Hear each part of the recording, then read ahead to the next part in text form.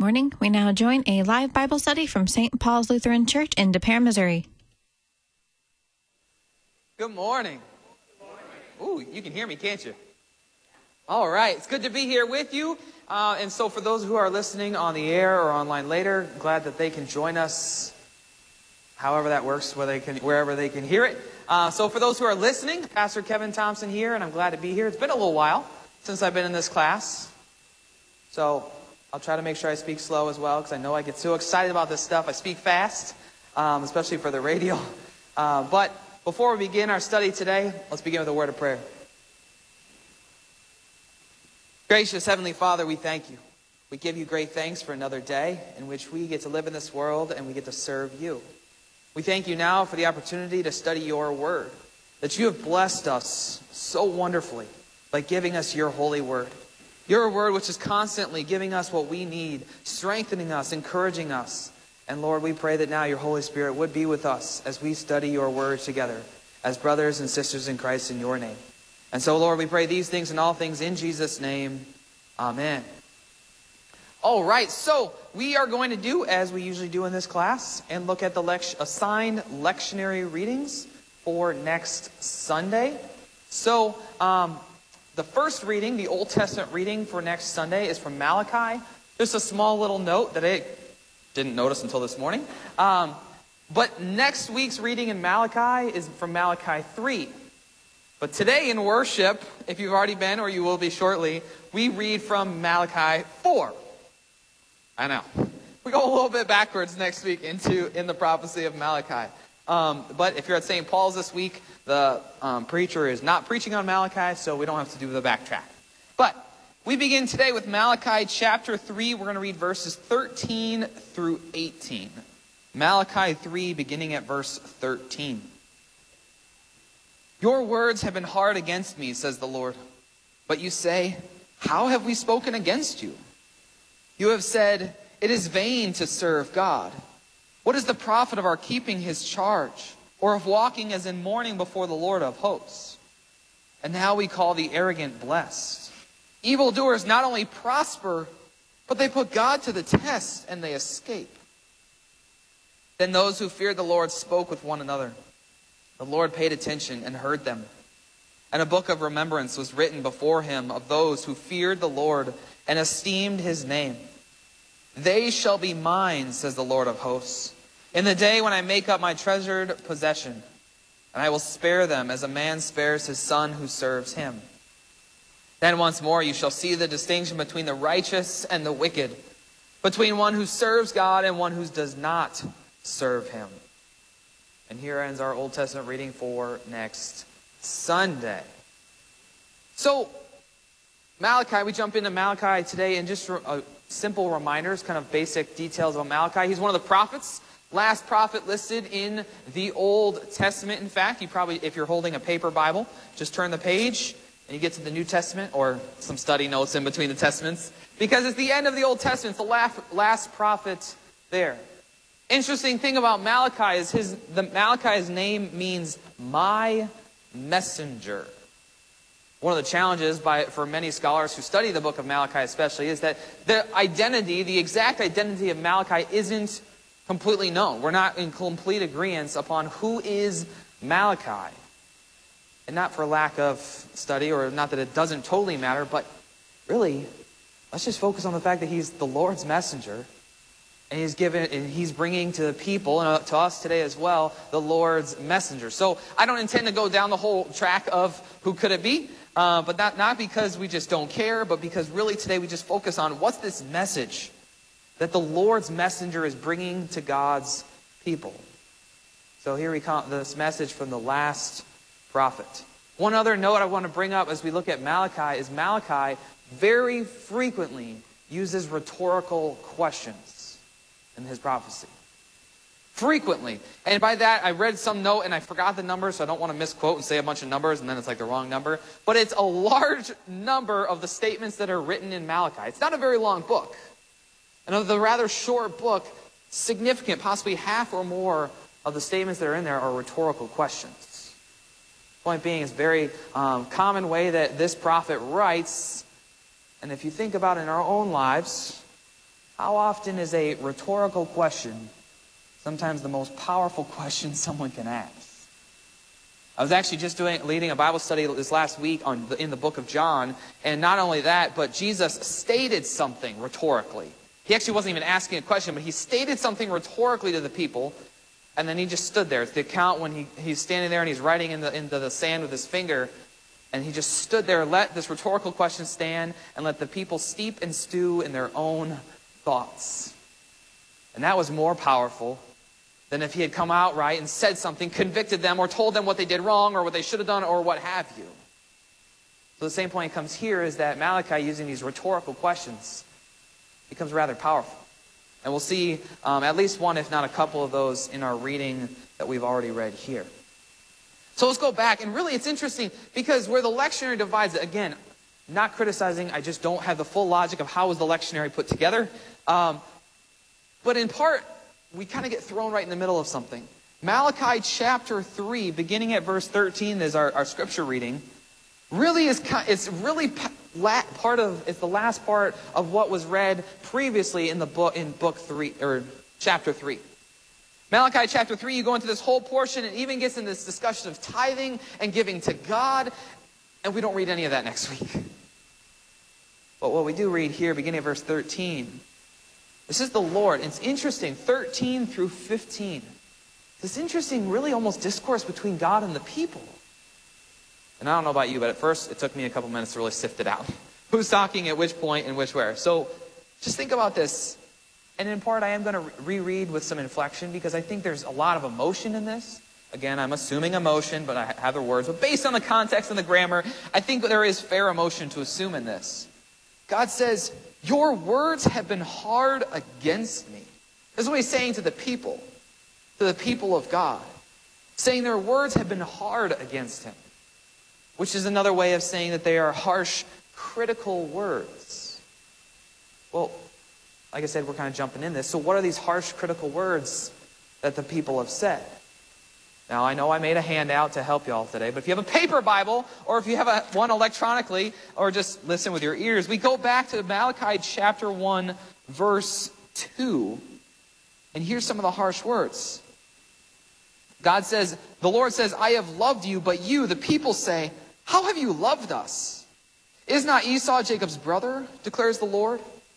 There ends the verse, but the people right there, God's saying, I've loved you, and what's the people's harsh word against him? How? God, how have you loved us? And not only right before they said that, did he say he loved them? I mean, he said it. I've loved you. And they're questioning it. But if that's not enough, I mean, he has clearly shown the people that he loved them. And yet, even if they look in their lives, look at all the stuff that God had done, look at all the stuff that God had said to them prior to those words right there in chapter 1, the people are saying so harshly, so critically to God, how have you loved us? Which, human note, right? If you're in a relationship with someone that doesn't have to be marital, but whatever, you have this friendship, this relationship with someone, and you do things for them, you care for them, you show love to them in multiple different ways, and you have that relationship. Think of how painful it would be if that person says, you don't love me. How? I can't see that in any which way. And yet there have been countless ways in which you have shown and expressed love through service or positive words or time together or whatever it might be. So how painful would that be for the Lord to hear? All this stuff he's done for the people, and yet they say, how have you loved us, God? So that's just one example. Then if you turn to Malachi chapter 2, verse 7, what's another harsh word that the people had said to him? Malachi 2, verse 7. For the lips of a... Wait. That's the wrong one. That's the wrong verse. I'm sorry. That's the wrong one. So disregard that because I wrote down the wrong reference. My apologies. That happens. But we have one other that I can point out to you, because then here it comes in the next two verses we'll read next week. Malachi 3, verse 14 through 15. Here's more harsh words the people said. You have said, it is vain to serve God. What is the profit of our keeping his charge, or of walking as in mourning before the Lord of hosts? And now we call the arrogant blessed. Evildoers not only prosper, but they put God to the test, and they escape. I know we haven't unpacked those, but those are harsh words to God as well. Very critical words to say to him. And look at this. How have we, one, they don't even know how they've spoken harsh against him. But here's what they said. They said it's vain to serve God. People of God who've seen, who've experienced what God has done for them. And they flat out say it's vain. Likely a similar word that's used in other parts of Scripture to mean empty or worthless, especially if you look in Ecclesiastes.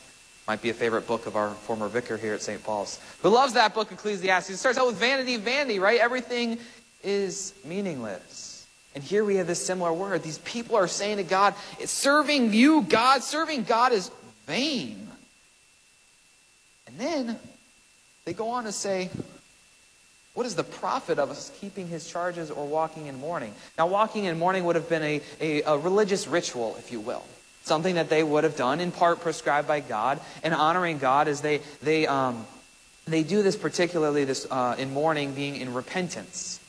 So point being, this is a religious practice that they would do, and they're saying this religious practice, this things they do in regards to God, and keeping God's charge, his commands, his ways, what profit's that for us? We put it in our English words, they're literally saying, what good does it do me?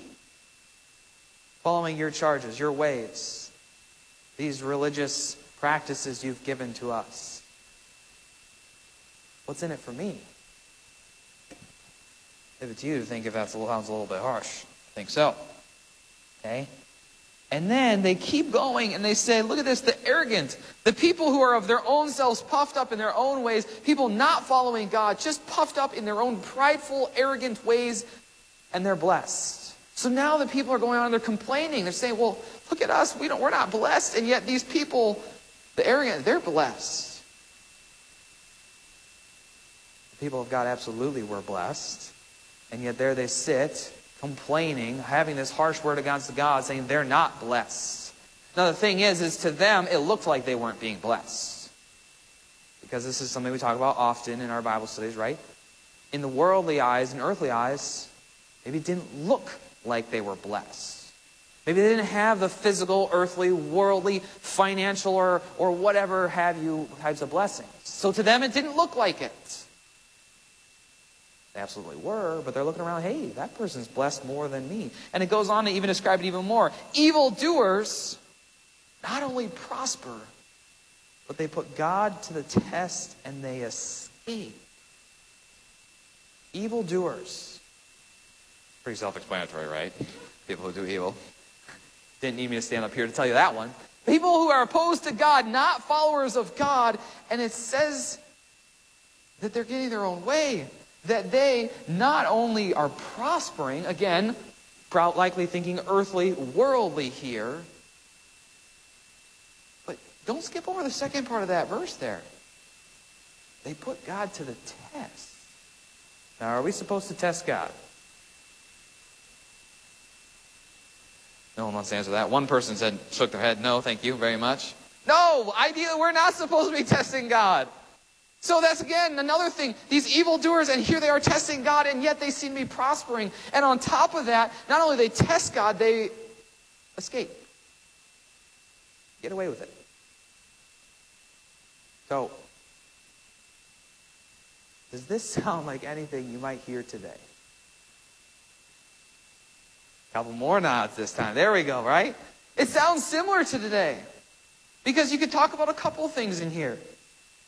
Think about, we've been, especially as St. Paul's talking about stewardship, right? In the last couple of weeks. And the fact that God has blessed us richly. All of us. Now some of us in this world have been blessed greatly with finances.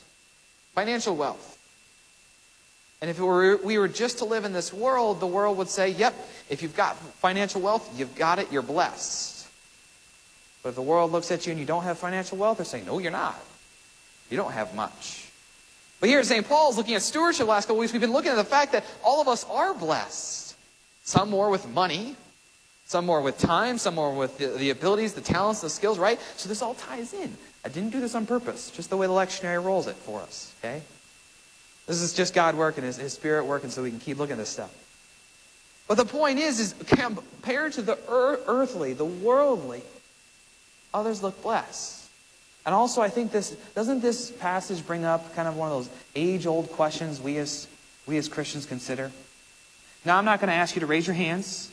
I'm not going to ask anyone to get on the microphone and admit full admission of this. But likely, at some point in all of our lives, we might have had this kind of very thought. God, I'm your follower. I'm trying to do right by you. I'm trying to follow you. I'm trying to be faithful. And yet, God, look at all the evil in this world, the people who do all this evil stuff, these evildoers. Yet, God, you're just letting them get away. What about me? And now, again, I'm not going to not make anyone admit this publicly. But likely all of us at some point may have thought that, or maybe at some point will. Because you think, well, I'm trying to be faithful, and yet, God, I don't look like I'm blessed. Doesn't feel like it. You complain, have these harsh words. So it's not all that new of a concept brought up here in Scripture today. The wicked that seemingly prosper while the righteous seem to suffer only. But we're at the end of the church year. Next week is the last week of the church year, which, for you all in this room, right, you're probably fairly familiar with the church calendar, been through it a couple of times before. So you're fairly familiar that we end this, but it always seems so odd, right? Because here we are in November, we're about to end the church year, but everyone else is gearing up for Christmas, right? So it's like the calendar just doesn't make sense to us. But I want to say a quick word on that, is that fact that we end this church year because our church calendar isn't based on the world, but it's based around the events of Christ. It centers around Christ. As it should be, right? All that we do, centered around Christ.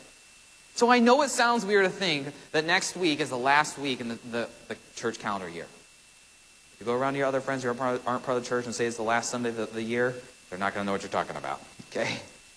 Because then after that we get into Advent, the season of preparation before, and we go into that. But I bring that up because all this focus on how the wicked seem to prosper, sure, maybe they do.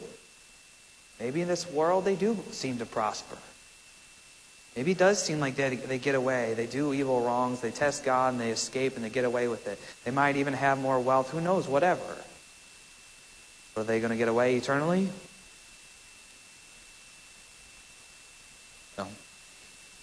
No. See, I've spent so much time next door teaching the discussion-based class, so try to put you all on the spot. And maybe we should get a microphone stand. You can all come up. No, I'm just kidding. Don't worry. I won't do that. No. Will they get away eternally? No. So as we focus on the end of the church calendar year, we're thinking about, especially if you've been to worship, right, and you consider the lessons today, it talks about how at some point this world's going to come to an end. This earthly, worldly life will come to an end. And yeah, maybe people seem to prosper here and now, but that does nothing for them eternally. It's all gone. It's all gone. Actually just was able to officiate a wedding just yesterday. And chose a very common reading that's chosen for weddings, 1 Corinthians 13. But if you really dig into that, what 1 Corinthians 13, talking about love and all this other stuff, gets at, is the fact that all these gifts, the stuff we have in this world, one day will go away. But what's the one thing that endures? Love. Because that love that we're talking about in 1 Corinthians 13 is the love of Christ, which we tie back into here. Now, what's the one thing that endure are the people of God. So, let's go on and not spend 40 minutes just on one lesson, okay? We go on to verse 16 through 18 because here, so there, that first section, that's where we have where the people are complaining against God. They're saying it's vain, it's pointless to serve you, God. It's not profiting me anything. Now we take a huge switch in tone, and this opens up what most commentators think being the last section of Malachi, if you look at its structure. Verse 16, those who feared the Lord. Fearing the Lord, you've likely heard that multiple times. The believers, the people who feared, had that love, honor, that respect. The followers of God. The faithful, we could say. They spoke with one another. I like this next one. The Lord paid attention and heard them. And a book of remembrance was written before him of those who feared the Lord and esteemed his name. Now at first read, if you just go surface level, it might sound a little bit odd. It's like, was the Lord not paying attention before? No, not at all. But the Lord's always paying attention. He's omniscient. He knows all things. But we see here that here he has these people complaining, harsh words, speaking critically at him. And then when you see this other category of people who are fearing the Lord, he pays attention. He hears them. And that other word there that other word put in there is a book of remembrance. And that word remembrance is very important, very gospel-filled, actually. Because when the Lord remembers his people, it means he gives them his promise. He remembers his covenants he's made with them. He remembers that he has them in his heart all the time. He remembers what he has to give them. It's not that he forgot about them before. Remember, God's all-knowing. He knows all things. It's not like he just loses his memory and can't remember things. But to remember, for the Lord to remember, is to really look on someone with favor, to give them his gospel and his grace. And here, it doesn't just say he remembered them. It says a book of remembrance was written before him of those who feared the Lord, which this brings up and is comparable to what's referred to as the book of life in Revelation. And I'm not getting into that one today. If you want to do Revelation, we'll do that another time. Revelation chapter 21, verse 27, okay? But if you are interested, you go there and you can see very comparable. You have this book of life in which the names of those who believe in God and through Jesus Christ as their Savior are written. Okay? Point is the book of life, the book of remembrance, is which the names of the people who fear God, who love God, followers of God, are written. Meaning they have his promises, and that even though they may not seem to prosper in this world, they will truly prosper eternally, because they'll have that eternal life. Because then he goes on, he says, they shall be mine. Verse 17, they shall be mine. Now I have little children. I try not to talk about them a whole lot, right? Because as I was once counseled very wisely, as a pastor said, don't talk about your children, especially throw them in the sermons all the time. So I really try not to. But I have to tell you this, because this isn't just my child, right? A lot of children say this. Mine. Right? My 1-year-old knows that word all too well. She runs around saying mine, right? And as a little child, admittedly, we probably all said it. Okay? Do you have a lot of that still going on? You're working on it? Good. Kindergarten's not dealing with that as much. That's good. All right, so that day will pass, hopefully. But you think about it, little children, it's kind of funny, right? We laugh and chuckle, but the fact is it's theirs and they want it. Right? When a little kid says mine, they want it. And they want to take it from the other person because they want to have it, they want to play with it, right? It's theirs. But here we don't have a little child saying this. It says the Lord of hosts says this, they shall be mine. It's such a beautiful, beautiful statement that God says about the people, that they shall be his. He's going to care for them. He's going to love them. They're going to be in his grasp, in his grip forever. And then it goes on, in the day when I make up my treasured possession, and I'll spare them. It's a beautiful gospel word. And it's really all this is talking about the day of judgment, which I kind of already got to. But that in the day of judgment, when that last day comes, whenever it will be, we shall be the Lord's. And that's a statement that you can absolutely take right out of Scripture and you can say it to yourself. Okay? Again, not to alter Scripture, but you could essentially put in here your own word, your own name. They shall be mine. You insert your name for they. That for me, that Kevin shall be mine. To say personally, the Lord says to me that I shall be his forever, that's the truth. It's what we can say off of this. It's a beautiful truth that all of us can say as God's people. Or again, to the next lesson, it's not something that we did on our own, but through baptism. But I don't want to jump into that too quick. Any questions or thoughts on Malachi? No? All right. Great. But before we do move, really to me, what I see, I mean, you have this second half that has all this gospel part. God's saying we're going to be his people. He'll take care of his people. But especially I think it's this interesting part in the first half we already looked at. That these people are crying out, serving God's vain. And there might be times in which maybe we think, why do I do all this stuff? Why do I come to church? Why do we do the stand up, sit down, say these things, do these things? Especially little children are like, why do we do this? Someone who's not a Christian or not used to going to church a whole lot, they're like, why? What's the point? The world's going to constantly tell us and tell others, It's not. There is no point. It's pointless. It's vain. But we know that what we do here isn't in vain. Because and also, key point here, the stuff we do is not in vain, not just because it gives us eternal life, someday, whenever that day of judgment comes, however many years it could be, but also because it gives us life today.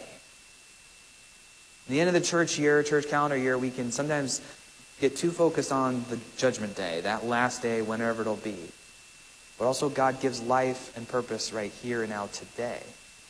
It's not vain to serve God today because already today He gives us comfort that these words, that they shall be mine, doesn't mean just someday you'll be God's, but also you're God's here today and now. Through the troubles you're going through the joys that you have, you're God's and God's blessed you. It's not in vain. All right, Colossians. So, next week we're going to move for our epistle to Colossians chapter 1, verse 13 through 20. All right, I will read Colossians chapter 1, 13 through 20. He has delivered us from the domain of darkness and transferred us to the kingdom of His beloved Son, in whom we have redemption, the forgiveness of sins. He is the image of the invisible God, the firstborn of all creation. For by Him all things were created, in heaven and on earth, visible and invisible, whether thrones or dominions, or rulers or authorities. All things were created through Him and for Him. And He is before all things. And in Him all things hold together, and He is the head of the body, the church. He is the beginning, the firstborn from the dead, that in everything He might be preeminent. For in Him all the fullness of God was pleasant to dwell, and through Him to reconcile to Himself all things, whether on earth or in heaven, making peace by the blood of His cross. And here ends our epistle reading for next week. So, as tends to be with the lectionary, the epistle is not as strongly connected to end times, end of the church year. However, I kind of mentioned already, baptism gets in here. So we can see roots of that. Of course, all God's word is unified together. But before we dig into this and look at it a little bit more, essentially there is what is referenced here as, or what is talked about in Colossians as the Colossian heresy. Okay, so a little bit of context is there's this discussion of, well, what was the heresy? What was this false teaching that was going on in the time in which this is written? Why these things are written, that there is this false teaching going on. I sound like a broken record. We don't fully know. Okay? Again, reading and studying and read a couple different books, a couple different sources, it's not completely agreed upon what is, or I should say, what was the Colossian heresy. Because it doesn't come outright and say explicitly, here was the heresy, here's definition, right? You go to school and you have all your terms and your definitions. It's not clearly stated for us. However, we can look considerably at what we are given. Specifically, if we look at Colossians, here in Paul being the author of Colossians, writing to the church in Colossae, based on what Paul is writing about, what he's saying, we have some pretty good, or stronger than pretty good, pretty fair assumptions on what was the heresy. And essentially, most people agree upon that the heresy was denying the fullness of Christ. We believe that Christ, based on Scripture, because we believe it because Scripture says so, Jesus Christ is full God and full man. And so, especially as we'll get into in this reading, it seems to be that they were denying that He was true God. And that also gets paired with the fact that Gnosticism at that time was rather significant. Gnosticism being that teaching in which they think that all things of the earth or worldly are inherently evil. Which we disagree with because, God created the world. The world and the earthly things are not inherently evil. Corrupted by sin, yes. But because they are created by God, and God desires us to use creation, it's not like the world and earthly are inherently evil. So if you pair those things together, there are people who think that at that time, they were thinking that, well, He can't be fully God and human at the same time because He's God. Well, He can't be with this evil earthly flesh. It just doesn't make sense. I'll admit, it doesn't make sense. Jesus Christ being full God and full man does not make earthly sense. I say in confirmation with our 7th and 8th graders all the time, can you explain to me scientifically how Jesus is true God and true man? 100%, 100%. Can't do it. I can't, right? If I said I could, I'm lying, right? We can't scientifically explain it. It doesn't fully make sense. Doesn't mean it's not true. So here we go. Colossians chapter 1. Right off the bat, again, I kind of feel like we're splicing through some sections here. So verse 13 and 13 and 14 really, kind of part of a previous section. But herein lies some great baptismal language. Verse 13, He, Jesus, has delivered us from the domain of darkness and transferred us to the kingdom of His beloved Son. Now, I know sometimes you might think, all right, pastors get picky based on grammar, right? But we're picky for a reason. Transferred and delivered are in this past tense, which is there we can talk about this baptismal language. That in the past, when we go back to our baptism, God transferred us, He delivered us from the domain of darkness into the kingdom of His beloved Son. Darkness being sin, death, and the devil. That's the domain, this evil, the fact that because we're born into sin and we have sin in our own lives, that's the domain we're in. But Jesus Christ transfers us out of that and set into the kingdom of Himself, or God into the kingdom of His Son, Jesus Christ. Where sin, death, and devil doesn't rule us. It doesn't define us. So there's our baptismal language. But we'll go on more so to the last few verses. Verse 15 and following. Now, verse 15 through 20 is just steeped in theological language. It really is. Not going to do it, but we could spend a lot of time really getting into every one of these phrases that are put here. Okay? We just don't have the time for it. And volumes of books likely are written on each one, or each kind of portions of this. But verse 15, He is the image of the invisible God. So here we get this discussion of image, which takes us to thinking about that here when God created Adam and Eve, mankind is created in God's image. So we have that recollection here. And this doesn't say that He just kind of looks like God, but rather it's saying that He is God. He is the image of the invisible God. We can't see God the Father, God who's invisible, but Jesus Christ comes in the flesh and makes it visible. We can see Him. So here, that's what it's meant by image. And thinking of Adam and Eve created in God's image. Now, we humans, we don't know what that's like because since Adam and Eve, everything's been corrupted by sin. But originally, when God created Adam in His image, all was good and perfect and well. So here we have that. Image. And then it says the firstborn of creation. This does not mean that He was the first thing created. If Jesus was created first, that would completely shoot down all the other teaching about how Jesus is God. That's not what this means. But rather, this is a way to refer that He is the cause of creation. Things coming from Him. He's the firstborn. Coming from Him are all things in creation. Which then goes on to emphasize what's said next. Verse 16. For by Him all things were created in heaven and on earth, visible, invisible, thrones, dominions, rulers, authorities. All things were created through Him and for Him. Now when you're in confirmation class, who is primarily, of the Trinity, who is primarily responsible for creation? Father. I won't make our principal say the answer, right? You go through it enough. Father, right? Thank you. So the Father is primarily responsible for creation, but what does this verse just say? Who created? It said Jesus. It just said Jesus is the creator. Okay? Scripture does not contradict itself. All right? Father is primarily responsible for a creator. That's a whole other discussion there, right? All these textbooks we could read. But if we say we believe in a Trinity, a one God, three persons, which we do, all three are responsible together. You can't separate them. Now I know we talk about it and we try to help, and we help so that we can help learn and we can see and understand more of our God. God shows Himself, the Father, to be primarily the creator because that's how He helps teach us about who He is. But that doesn't mean that the Son and the Spirit weren't involved either. You can't just separate them. Right? And they all existed since the very beginning, since ever and always will be. And here, this is the only distinguishing point that I think that Scripture gives us to help think about it. At the last part of that verse, all things were created through him and for him.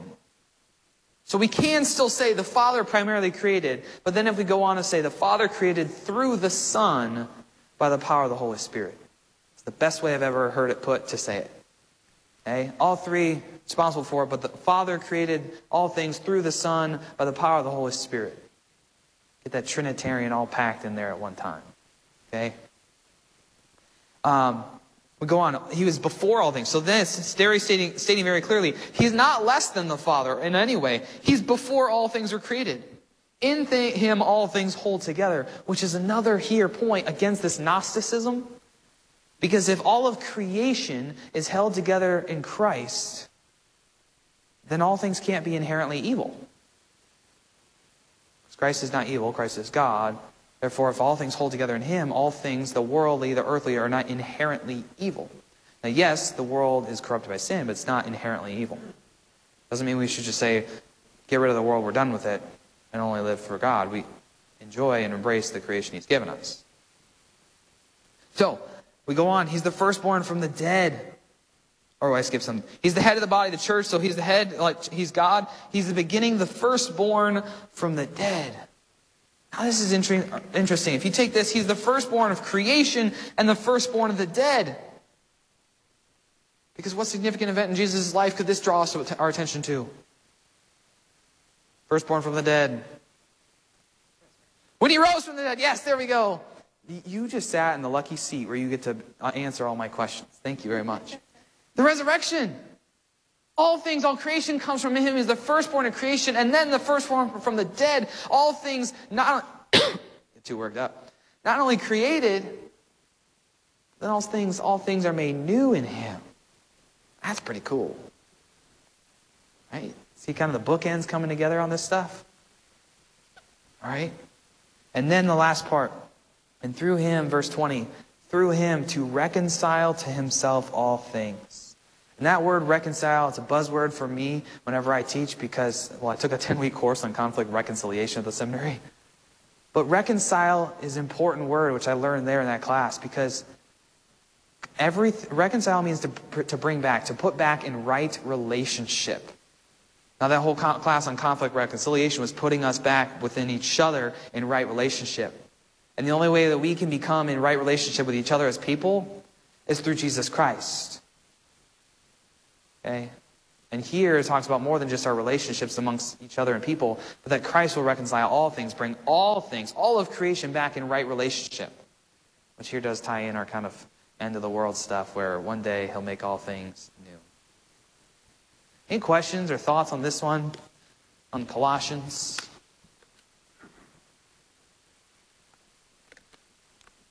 Like I said, if you're really curious, don't hesitate to ask, or at least later. This is so much like theological doctrine type language that we could spend a long time in that. But we have another reading, so we should get that. And you're sufficient with that already, it looks like. So, Luke chapter 23.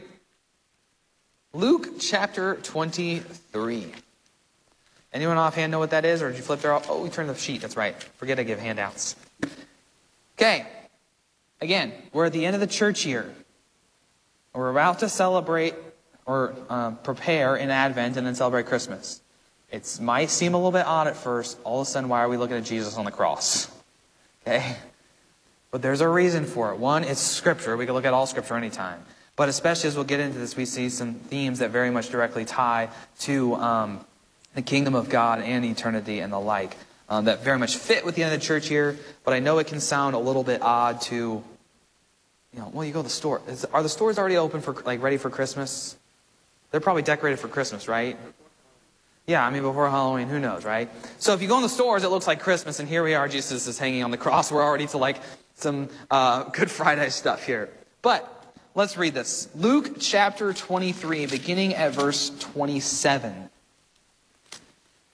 And there followed him, Jesus, a great multitude of the people, and of women who were mourning and lamenting for him. But turning to them, Jesus said, Daughters of Jerusalem, do not weep for me, but weep for yourselves and for your children. For behold, the days are coming when they will say, blessed are the barren, and the wombs that never bore, and the breasts that never nurse. Then they will begin to say to the mountains, fall on us, and to the hills, cover us. For if they do these things when the wood is green, what will happen when it is dry? 2 others who were criminals were led away to be put to death with him. And when they came to the place that is called the Skull, there they crucified him and the criminals, one on his right and one on his left. And Jesus said, Father, forgive them, for they know not what they do. And they cast lots to divide his garments, and the people stood by watching. But the rulers scoffed at him, saying, he saved others. Let him save himself, if he is the Christ of God, his chosen one. The soldiers also mocked him, coming up and offering him sour wine and saying, if you are the king of the Jews, save yourself. There was also an inscription over him, this is the King of the Jews. One of the criminals who were hanged railed at him, saying, are you not the Christ? Save yourself and us. But the other rebuked him, saying, do you not fear God, since you are under the same sentence of condemnation? And we indeed justly, for we are receiving the due reward of our deeds. But this man has done nothing wrong. And he said, Jesus, remember me when you come into your kingdom. And he said to him, truly I say to you, today you will be with me in paradise. Here ends the gospel reading for next week. It's a little bit odd before Advent, right? But let's look into this a little bit more. And I know this hopefully is familiar for you, which means we've heard it before. We've read the scripture. We've been in church and worship. But hopefully, as always, when we return to God's Word, we hear something new or in a different way. If we back up to verse 27 through 31, we really, again, kind of come in this tail end of what's been happening. Jesus has been going up to the place where he'll be crucified and having Simon carry the cross. And there he is, followed him a great multitude of people and these women who are mourning him. Again, remember, some of these people were following him out of sympathy. They truly cared. Some were just curious. Obviously, we hear later in our reading here, very much some were opposed and not there for him in good ways at all. But we have these women in verse 28 or 27 who are weeping and mourning. And to put more in context, if you were to page back to chapter 19 of Luke chapter 19, the triumphal entry, when Jesus enters into Jerusalem, days before this event in Luke 23 takes place. He's talking about how the people there in chapter 19 should weep over their own city. So as he enters into Jerusalem, he talks about how they should be weeping for themselves. And then here again later, he says very much the similar thing. So we see this constantly through Scripture, the unity and the fact that Jesus has this plan, and for the whole time he knows what's going on. And things just keep becoming more and more revealed to these people. And so here, though, look at this. These verses through 31 are not easy to take, really. If you really think about what he's saying, this is harsh. He says, don't weep for me, weep for yourselves. Verse 29, days are coming, these days are coming, when they will say, blessed are the barren and the wombs that never bore and the breasts that never nursed. A day will come when things will be so horrible that some will say, blessed are those who never bore, were barren, or couldn't nurse. And I take this seriously, and I say it, I go carefully, because obviously I don't know what it's like. I'm not a woman. I don't know what it's like, and I can't imagine the pain and hurt that people have experienced in their life when they cannot have children, when the womb is barren, or when they couldn't nurse, or even here you talk about the fact that they couldn't bear children. That is so painful. And I'm only speaking from what people have told me. And yet the things will become so bad that people around will even say, even those are blessed. Those who suffer so badly from barren womb and can't bear children and nurse, and yet people say it's so bad at that time that those are the ones who are blessed. That's bad. I can't imagine. So Jesus is pointing to the horrible things that are to come, the destruction that's going to come on earth. Okay? And even so, he goes on in verse 30 to say, the people are going to cry out to the mountains, fall on us. And the hills cover us. which is essentially, again, to say things are so horrible, come and essentially take our life. For the mountains and the hills to fall on them, cover them, isn't to say like protect them, but to actually take them away out of that pain and out of that misery and that suffering. Now, careful here. This is not Jesus saying to wish this. Jesus is not telling the people to wish their death, to hasten their death in any way. This is just simply what he's saying. These are the cries that will come out from the people. These are the cries of suffering that the people will say in the days of the destruction that are to come ahead. This is serious. He's pointing to the serious destruction to come.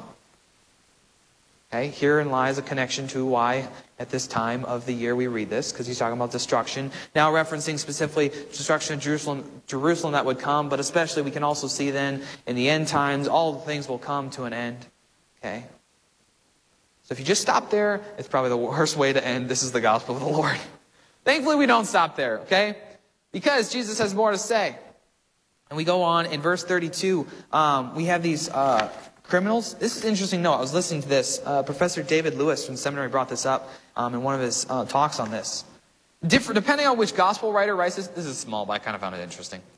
Depending on which gospel writer writes this portion of the account, they talk about how two others who were criminals were led away to put to death with him. Some gospel writers put two other criminals were led away with him. Now here it says two others who were criminals, classifying those two others. But it was really interesting as I heard this, because some of the Gospels, the way they're written, it sounds almost like they're lumping Jesus in with the criminals. Jesus and two other criminals were going to be crucified. And here, Luke makes it very clear, Jesus and two others who were criminals were led away. Just an interesting fact, okay? Now, Scripture, so it's not wrong. But depending on which way you look at it, could actually shed light on different things. Here, the light is shed on the fact that Jesus is innocent. It absolutely makes it clear. He's not a criminal, and yet here he goes, led away to be crucified. Some of the other accounts where it says Jesus and the other criminals, lumping them all in together, well, wasn't he treated like one of the criminals? He was, right? Jesus was innocent. However, depending on which gospel writer, how the things are written, we have different focus. So, I'll highlight here, because we're running short on time, verse 17. No, I don't know why I said 17. Verse 34. Jesus says, there he is, he's hanging on the cross, and he says, Father, forgive them, for they know not what they do. Now that is an incredibly powerful statement. Also, side note, if you want to study, there's some debate on historically, some believe, some manuscripts don't have this, whatever, but we know that Jesus' words, believe it should be in here. There's enough evidence to have it in there, that's why we have it. That's my quick version on that. Jesus is hanging on the cross. He says, Father, forgive them. How powerful is that? He's dying on the cross, innocent, and he says, forgive them. In one part, you can look at this, Father, he's saying they don't even know what they're doing, and forgive them. And yet even the fact that Jesus did come to proclaim forgiveness to even those who know what they've done, and yet those who know what they've done is completely wrong and they repent of it, he still says, again, I forgive you. Forgiveness just being a prominent theme in the gospel, of course, right? The gospel is good news. That's what forgiveness is. But forgiveness is given to those who don't even know what they've done wrong, and it's given to those who don't even deserve it. That's what Christ came to do. And how powerful of a message, this being one of the few things, some series have it where the seven words that are spoken from the cross, 7 times Jesus spoke from the cross, and this being one of them. And this is one of the few things he said from the cross. So of course it draws our attention and see what's so important about what he has to say there. They cast lots. He goes on and we get to the last part. Verse 39 through 43. Here is where I think we have more clearly the connection to our Old Testament lesson. Okay, you have these two criminals. First one was hanged there. He railed at Jesus. He's criticizing Jesus. Aren't the Christ, save yourself. But the other says to him, don't you fear God? Here's where I think the connection comes into, especially the Old Testament. You have one who's saying, he's criticizing Jesus, speaking harsh words against Jesus. And the one who says, he doesn't say it, but we can flip the words around. He fears God. So one who's not believing, not fearing, he's criticizing, speaking harsh words like we have in the Old Testament from Malachi. And yet here the one who fears the Lord, he says, well, don't you fear him? Because he does. I think therein lies our strong connection to our Old Testament. And now look at, okay, so remember our Old Testament, right? Those who are speaking, use the right hands here. Those who are speaking harsh against the Lord in Malachi, the Lord had harsh things to say. Those who feared him, we didn't hear a whole lot of what he had to say. But what he said so prominently about those who feared him, their names are in the book of remembrance. So, let's go back to the gospel. He says, don't you fear him, you're under the same sentence, right? They're all condemned, they're hanged to die. And in verse 1, he even admits, we justly deserve this, but this man has done nothing wrong. So there's a confession, right? He admits. And there also lies another connection to the epistle. This man is admitting and confessing who Jesus is. He's confessing that Jesus is innocent, that he's God. Now I want to be careful, right? I know I'm saying he's God, that he's confessing he's God. There's not a deliberate confession, he is the Son of God right yet, right? But he is saying that he recognizes who Jesus is, that he's this innocent man hung there on the cross, right? And then he goes on in his next words to recognize that he is God, because he asks him for something only God could do. But here is where I think we can see a connection to the epistle. The epistle is all about that Jesus is both true God and true man, recognizing who is Jesus, and here this man recognizes. So then he says, Jesus, remember. There's that word again. Jesus, remember me. Again, it's not like he says it's not like he thinks he's going to forget him. But to remember him means to give him his promises. To pour out his love and his grace. To give him all he has to offer. Remember me when you come into your kingdom. And then these words, so powerful, probably all heard them a million times, but we should hear them again because they're beautiful. Truly I say to you, whenever he says that, truly, it's drawing attention. Pay attention to what's about to happen. Today you will be with me in paradise. Now, I only have a couple minutes left. There's some, depending on who you talk to, debate on those words, in paradise and heaven, all this stuff. But when you look at this, you have a couple of things. He says this today. The criminal in verse 42 says, Jesus, when it happens. So it's kind of this indefinite term. Maybe whenever it happens. But Jesus makes a definite statement. It says today. So Jesus definitely, he's emphasizing the present reality that today, right here and now, you're with me. Which also then has the eschatological implications as well. So the fact that when Jesus says to a person that you're with him, he says it happens and it's affected both here and now and forever. Especially you have this man hanging on the cross right before he's about to die. So we do look in that and see, I believe, agreed with Pastor Thomas, right? Make sure we're on the same page. I believe this is talking about that when he dies, which will happen just moments, minutes, whatever it is, that he's going to be with him in paradise. Meaning he's going to be with Jesus in his presence and enjoy all that it means to be in the Lord's presence, to be in his nearer presence. And these are words that we often talk about when we say, it doesn't matter when you come to faith, whether it be you're as a baby you're baptized or whether it be on your deathbed. Which I specifically remember Pastor Thomas had a visit a couple years back where he went to visit a man who was about to die. He was laying in the hospital and he literally did confess his faith for the first time ever. A couple days before he died. And it doesn't matter when. But faith in Jesus Christ, it affects salvation right here and now and forever, whenever it happens. Okay? Any questions or thoughts on this passage? It was like a super quick way of summarizing it. Morgan.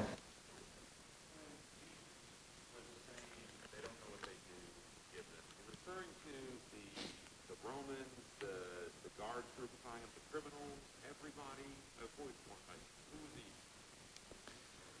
Sure, I'm going to repeat your question. Jesus says, Father, forgive them for they know not what they do. Who is the them and the they in there? Who does he say that? I really think we could look at it kind of an all-inclusive, because it doesn't explicitly say they, the criminal, or whoever. I think in part you can include it all because it's saying that the people who are around, who are likely caught up in this and jeering at him and criticizing all this stuff, they don't even know what they're doing. They're caught up in this worldly stuff. And then I think there's the other side of it where the people who are blatantly persecuting him, I think you can look at it because oftentimes we see in the gospel, people don't even see, they're just stuck on the earthly, the worldly. They don't realize the full, the ultimate, the heavenly spiritual reality of what they're doing. So even for those, he's pronouncing it. So I know it again sounds sometimes like a kind of a cop-out, but I think it's an all-inclusive for them. But that's a good question. Yeah, Kim. Yeah.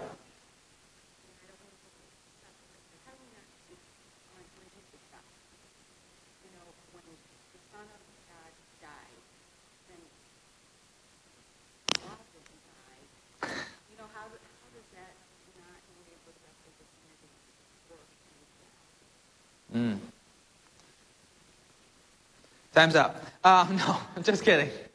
Okay, so Kim's question, repeat. So you think about how we can't separate the Trinity, and yet we have Jesus, one of, second person of the Trinity, and he dies. And so I think, correct me if I'm wrong, the question being, so then how do we reconcile that God didn't die in that?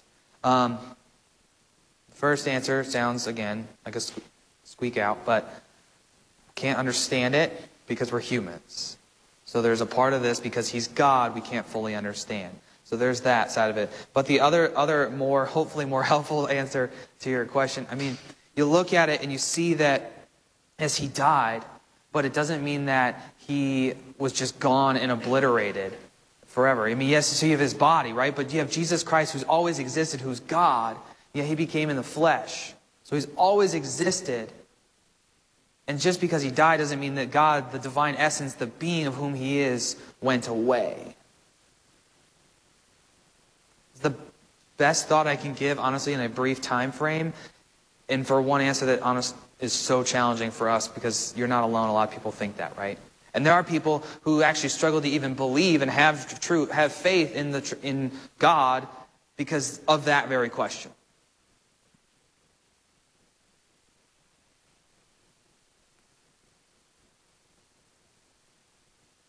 No other questions? Yeah. We don't have to make questions up, right? But I've just always been amazed that in Scripture, in God and Jesus, when they remember, it's very different than when we remember. Their remembering is tied to an actual concrete action. It's forgiveness. My grandmother's best friend used to always, before you'd leave, say, "Remember me to your mother," and it really meant something. You tell her sure. that I love her, or that I'm thinking of her, and we always think of everything just being in the head, but the book of remembrance, it's all very, Right. it's very concrete, it's very real. Yeah, absolutely. Yeah, that word remember is packed full of so much more than our earthly would ever get to. Yeah. All right, let's close with a word of prayer, please. Gracious Father, again, thank you for this opportunity to study your word. Lord, you give us much to consider today, especially some of it very challenging, because, Lord, we just can't understand. We can't fully wrap our minds around these things, or even, Lord, around you. The fact that, Lord, you are far beyond our human reason and our understanding. And so, Lord, may you continue to strengthen us with your Holy Spirit, to strengthen our faith, to trust you for all the things that you've shown us and you tell us, and especially, Lord, to trust you with those things that we cannot see nor the things that we can fully understand. But Lord, we know that you're working for our good and that you give us all things needful for this life and the life to come. So Lord, we thank you for those things, and we pray that you would grant us these things and all things in Jesus' name. Amen.